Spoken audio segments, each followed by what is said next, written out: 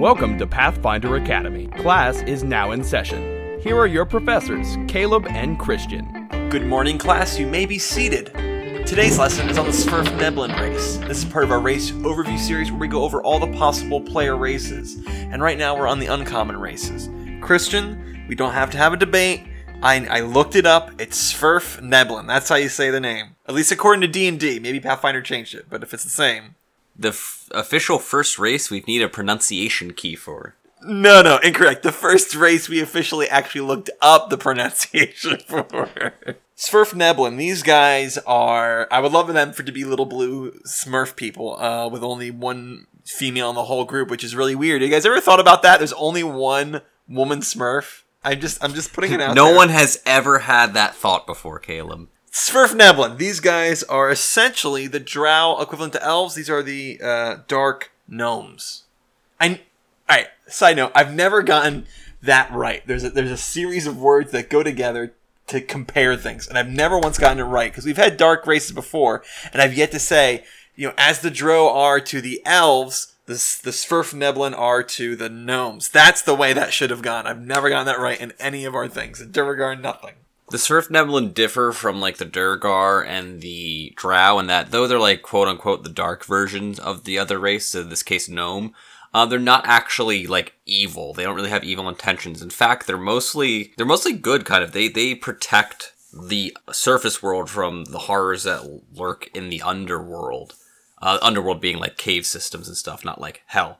And they have a much stronger connection to the first world, the realm of the Fae, than actual gnomes, which hopefully will explain why they have a 24 race point buy. Wow. Well, I think it's pretty interesting. It's pretty cool having these guys kind of people don't even know they're around, but they're underground protecting the overworld. They are adults at 40 years old, middle-aged at 100 years old. They're old at 150, venerable at 200, and can live up to 500 years old, which is the exact same as the gnome. They can be as tall as 3 feet 2 inches to 3 feet 8 inches and weigh between 37 and 43 pounds. The Svirfneblin are fast and observant, but relatively weak and emotionally distant. Get a -2 strength, a +2 dex, a +2 wisdom, and a -4 charisma. Yikes, that's a very interesting spread. And it's interesting because their stat spread is, opposite of the gnome spread. When we saw Durgar had, the same really stat spread as dwarves, but they had, a higher charisma negative. These people, in the case of Svirfneblin, gnomes have a bonus to charisma and constitution. Svirfneblin have a negative modifier to charisma, nothing to constitution, and then bonuses and negatives in a bunch of other places. So they are distinctly different than gnomes. Svirfneblin are humanoids with the gnome subtype. They're small creatures. And thus they have a base speed of 20 feet. Boo. They begin play speaking gnome and undercommon. Those with a high intelligence score can choose from the following: Aklo, Common, Draconic, Dwarven, Elven, Giant, Goblin, Orc, and Terran. Undercommon makes sense. It's in the name. Another race that doesn't start with common. We don't see this a lot, but, when we do see it, we should really take note of it. I forget if the drow had common, but I think they instead have just undercommon. Svirfneblin have defensive training. They just always get a +2 dodge bonus to their AC. Well, that's strong, obviously. Well, good, because they have a -4 charisma and a -2 strength. So good, give me something, buddy, if you're not going to balance that out. But then they also have the natural +2 dexterity, meaning they naturally have a +3 to their AC before doing anything. No, wait, they're also small. They have a natural 14 to their AC with just existing. Good. They're fortunate, obviously, because they get a +2 racial bonus on all saving throws. Yikes! What, all saving throws? On all saving throws. I'm beginning to see why they didn't care that they gave them a total, a net of -2 on their ability scores. Well, why stop there? Because they also have spell resistance. Equal to 11 plus their class level. What are they fighting underground? I don't know. I'm scared. See, we were wrong the whole time. Cthulhu isn't underwater. He's underground. All right, so do we even need to explain why that's ridiculous? That's all ridiculous. Uh-huh. That's all completely what? How do I hurt these things? I can't hit them. I can't cast spells at them. I don't want to talk to them because they have a -4 to their charisma. They're invulnerable. Yeah, I feel like the net -2 pales in comparison, but let's keep going on. Let's see what else they got. They have +2 racial bonus on stealth checks, and this improves to +4 underground. They get a +2 bonus on craft alchemy checks and perception checks. Christian, this is perception. It does say perception. I mean, that's obviously good. Being a small creature, they already have the flat bonus to stealth. They have a bonus to dexterity, so it's like with 1 point in stealth, you could like take a 10 and get a 20 at level 1, which is great. Svirfneblin gets Stone Cunning, as dwarves do. I don't know the flavor behind this, but I personally have never found Stone Cunning to be particularly useful. I figured the theme is just that they're underground so much. Yeah, obviously it's an underground campaign. Stone Cunning's like the perception bonus that you want. Svirfneblin magic, they get a +1 to the DC of any illusionist spell they cast. They also get the following spell-like abilities. Constant non-detection. What? So it makes you harder to be seen by divination spells. They constantly have Christian, a there's level more. 3 spell. That's a level 3 spell. Constant on them at all times. Christian, there's more. Why? Once a day, they get blindness, deafness, which is DC 12 plus their charisma modifier. Blur, disguise self. All these are cast for level equal to their class. And all these are incredibly powerful spells. Yikes. So the DC is plus their charisma modifier for blindness/deafness, which is good because they have a negative to their charisma modifier. But still, you just throw that out once a day in hopes of blinding someone and just, destroying their lives permanently until they get removed blindness. Blur is an insanely good defensive tool. Disguise self is an insanely good role-playing and puzzle-solving tool. What is going on? Why are they so powerful? These guys are very powerful for dudes I really don't care anything about. Exactly. It's like, these people at the core of the earth are super strong. You've never seen them. You've never heard of them. But man, are they powerful. Let's keep going. Maybe our opinion will change, and let's wait till to the end of the episode before we give our opinions. Our final opinions, anyway. They get Hatred. Svirfneblin receive a +1 bonus on attack rolls against humanoid creatures of the reptilian and dwarf subtypes due to their training against these hated foes. Neither super common to fight against, I feel, but I guess that's obviously campaign dependent. Yeah, I mean, if you're underground, chances are you're going to get to a dwarf mind if you just stick with sort of normal theming. They get dark vision, so they can see perfectly in the dark up to 120 feet. Makes sense, they're underground. And they have low light vision. In addition to their ability to see perfectly in the dark up to, for some reason it says 60 feet, even though it's 120, Svirfneblin have low light vision, allowing them to see twice as far as humans in conditions of dim light. But Christian, what if I don't like some of these? Which, I kind of like all of them. I want to change them, right? I probably would say Hatred is something I wouldn't mind getting rid of. There are Stone Cunning. Yeah, agreed, yeah. But let's see what they replace. Well, if for some reason you just really hate having a +2 to all your saving throws, you could throw that right out the window and replace it with Healthy. Svirfneblin gain a +4 bonus on Fortitude saves against disease and poison, including magical diseases. What? Why would I do that? I don't know. Maybe you like maybe you built your character and you've actually kind of got good saves, but your Fortitude save sucks. This would be a good way to kind of bring it up to par with the rest of them. But it's only against disease and poisons. Well, that's true. Like, you're trading a +2 against literally everything to a +4 against these specific types of saves. I hate it. Not only do I not like it mechanically, I think it's incredibly boring. Like, it's not a meaningful switch out. You're trading, like, one ability for, like, an incredibly similar ability. Yep. You got Stone Seer. You get to add +1 to the cast level of any spells with the Earth descriptor you cast. And you also gain the following spell-like abilities. Non-detection, which is constant. And once a day, Magic Stone, Stone Shape, Stone Tell. This replaces Svirfneblin magic. I like the original version better, but I could see if you're really into the stone thing, then that could be what you want. Stone Shape in particular is probably the strongest one there. Actually, I don't know what Stone Tell does. Let me read super quick. Caleb, edit this so I immediately start talking after I say that. I will. Wait, Caleb, this is a level 6 druid spell. It takes 10 minutes to cast. It can only affect you, but for 1 minute a level, you can speak with rocks and ask them questions about what they see or what's behind them or what they're covering. If you're in a cave system, that's so powerful. I mean, this is immediately balanced by the fact that we all know that stones are very poor storytellers. You're effectively, getting sleep casted on yourself trying to learn this information. And now I really want to roleplay a rock as a DM. I want my player to have this just so I could be a rock. I made a rock person in my Trailblazers campaign that was a throwaway character and ended up very quickly becoming a player favorite character, and he literally had pretty much one line in the whole game, which he just yelled his master's name, which was John. Somehow that became a great thing. So don't underestimate the power of stones, Christian. They get flavored class options for the Alchemist, the Oracle, and the Ranger. I'm not sure if this is unique, but the Ranger one, you get to add DR1 magic to your animal companion, and each additional time you take it, the DR increases by half to a maximum of 10. Which is quite interesting. Magic is an easy thing to have for enemies to overcome, but For the times that they don't have it, that's a lot of DR. DR is very hard to come by. But to get the maximum, you're spending what? 18, 19 levels, right? I don't know if it's really going to matter that much at that point. They also get a archetype, Deep Bomber.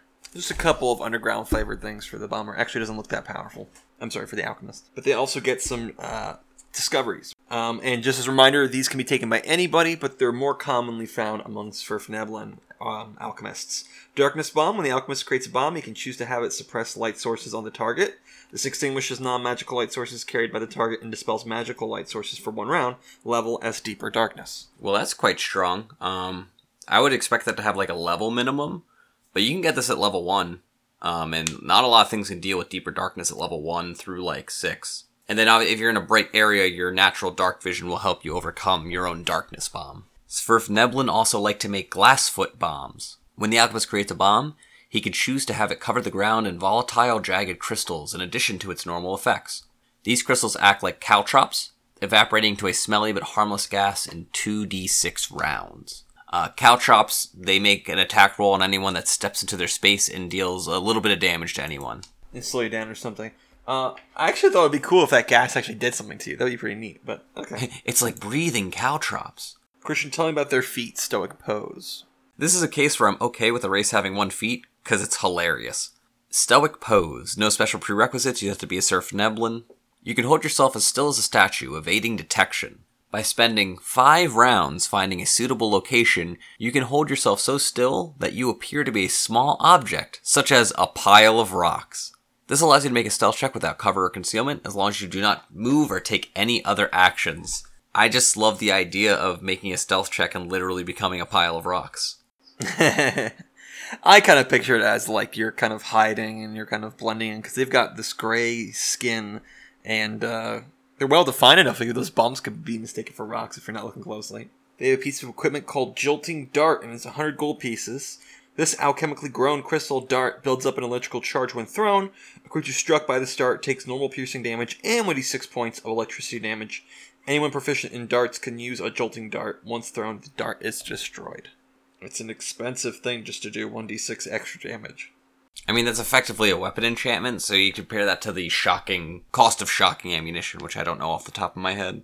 Me neither, but that's 100 per one. Might as well just throw money at them. Maybe they'll stop and try to pick it up. It'll be the same effectiveness. I mean, if you're a throwing weapon character, you can enchant on top of that. Wait, you can enchant Jolting Darts. So if you're rich, you can just throw people and plink them for a ton of damage. If you're rich, you could also just hire somebody to assassinate them. But why when you could throw a bunch of little darts at them? It's so much more fun. Svirfneblin have a racial spell. Again, this was a spell that's for Svirfneblin, but other races can learn to cast it with GM permission. This is a level 4 alchemist, druid, sorcerer, wizard spell. You touch a creature, and for 1 round a level, that creature could pass through stone, dirt, or any other sort of earth except metal as easily as a fish swims through water, traveling at a speed of 5 feet. If you protect yourself against fire damage, you can also move through lava. This movement leaves behind no tunnel or hole, nor does it create any ripple or other sign of its presence. It requires as much concentration as walking, so the subject can attack or cast spells normally, but cannot charge or run. If you cast the spell Move Earth on an area containing the target that's burrowing, it flings them back 30 feet, stunning it for 1 round, with a DC 15 Fortitude save to negate. The spell does not give the target the ability to breathe underground, so when passing through solid material, the creature must hold its breath. I love when Paizo has to predict everything that they know their dumb players are going to do, so they have to put them in there. Okay, wait. What if somebody casts Move Earth on them? All right, let's put it in there. Allows you to move through a lot of barriers that, the DM puts there, so you can't just walk up the stuff and say, "Ha, I got it, I win." But now you can do that, unless your GM works around this. Well, Christian, that's the Svirfneblin. I got 2 questions for you. 1, did they carve out their own distinct package here, making them different than every other race? And 2, what do you feel about them? Or how do you feel about them better? I think they carved out enough of their niche of themselves. They're pretty unique, and what I like the most is that they're not just dark gnomes. They're more complex than dark gnomes, and they're mechanically very different than dark gnomes, which makes them different in their own right. As for how I feel about them, they're 24 RP. You can't play this race. I would never let anyone play this race without, me spending a lot of time thinking of ways to balance it, because it's just absolutely ridiculous how much free stuff they get. And it's another case where a lot of the free stuff they get I don't like because it's very boring free stuff. It's just a free +2 to all their saving throws. That's really boring. It's not very interesting. The player doesn't do anything to act upon this. There's really no role play to be had with it. It's just boringly powerful. They get a free +2 to their AC. Again, nothing for the player to do to role play or play that up in any way. It's just obscenely powerful and free. I'm not a big fan. The only time I think anyone would be playing as Svirfneblin under my GMing would be if I had an entire underground campaign where I'm yeah, pull out your Drow Noble characters and your Svirfneblin characters and, everything else. I actually, yes and no is my answer to the question, do they carve out their own space here? The theme that they're hitting, I kind of feel like the dwarves had racial traits and even I think a couple alternate racial traits that you could kind of go with the underground rock theme, and they don't seem too much different than gnomes, really. But the part where I say, yes, they kind of do, is that they are obviously overpowered. I mean, if you're going to pick this or gnome, what's the difference? Well, I'm going to pick this, because it's got all this other extra cool stuff. Oh, okay. So, I mean, I don't see why they need to exist. I think it must be tradition, because they date back to D&D, so they brought them along, but I find them uninteresting. I found gnomes fairly uninteresting. I find these even more uninteresting. I think they look dumb and silly, and you all know how kind of a visual person I am. I really don't see why they need to exist. But hey, if you like them, that's good for you, but I totally echo literally everything you said, Christian, so I'm not even going to repeat that stuff, but I really do agree with everything you said about these guys. Hey Caleb, of all the abilities they have that attribute to their race point cost, which one do you think is the highest? I'm gonna guess it's their magic stuff, their spell-like abilities. Nope. That is actually only 2 race points. Their highest is a 5 race point ability. It's not their saving throws. That is only 4. Their highest is Underground Sneak, which is a flat bonus to stealth and perception checks. I think that in itself showcases how bad the race point build system really is. Okay. I don't know in what world anyone's playing where it's sneaking is more powerful than a flat +2 to all your saving throws, or your spell resistance 11 plus level, which is only a 3. That's only 3 race points. I guess a rogue's world? But in a rogue's world, everyone has really high perceptions. That's true. It's true. Well, that's it for the Svirfneblin, Christian. I'm happy to move on from these guys. I would be interested, guys, tweet at us or email us if you have any feelings about the Svirfneblin, especially if they're different than what we feel. I'd actually like to hear a different perspective on these guys. Next, we have the Vanara. Christian, these are the sort of monkey-like people. Have any interactions with these guys in your games? Literally never. I have never seen anyone play a Vanara. I have never played one. I haven't seen the Vanara NPC. So this is going to be a fresh thing for me. I played a game where he was an NPC, so we'll see how that goes. And that's part of our last 3 before we get into the bestiary one, so you all can look forward to that. Thank you all for listening. Class is dismissed. Pathfinder Academy is part of the Trailblazer Network. For other great Pathfinder podcasts, visit our site, tblazer.net. Want to get in touch? You can email us at tblazernetwork@gmail.com. or follow us on Twitter @tblazernetwork. I've been Nicholas Laborde. Thanks for listening.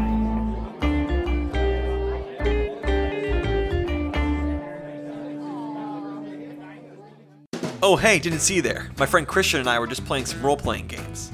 Hey Caleb, do you think these guys would be interested in joining us? You know, I bet they would. I mean, if they listen to Pathfinder Academy, they gotta be cool, right? If role-playing games are your thing, why don't you guys check out our other podcast, Trailblazers? Trailblazers is an actual play podcast where you can see many of the concepts addressed in this show come to life. Season 2 of Trailblazers has been great so far, and I especially like that you can get into it without any prior knowledge of Season 1. It's definitely a fun adventure, especially if you like mysteries and a dash of cyberpunk with your fantasy. If high fantasy is more your style, then consider giving Season 1 a listen. You can listen to Trailblazers on this very feed. We've got a bunch of other ways to listen as well, so go to our site tblazer.net for a complete list of the ways that you can listen. So go ahead, grab some dice, and join us. Alright, Christian, you come across an obviously important character to the plot. What do? I immediately shoot him in the face. Christian. Hey Danny, do you want to play some D&D tonight? Oh, I can't. My parrot's gonna have open heart surgery again. That sucks. Yeah, it's gonna be super boring. Hang in there, Danny. She'll pull through. But remember, when you can't play, listen. At Tales from the Lich, we do our best to provide an immersive RPG play session with an ever-expanding library. When you can't play, listen. TalesFromTheLich.com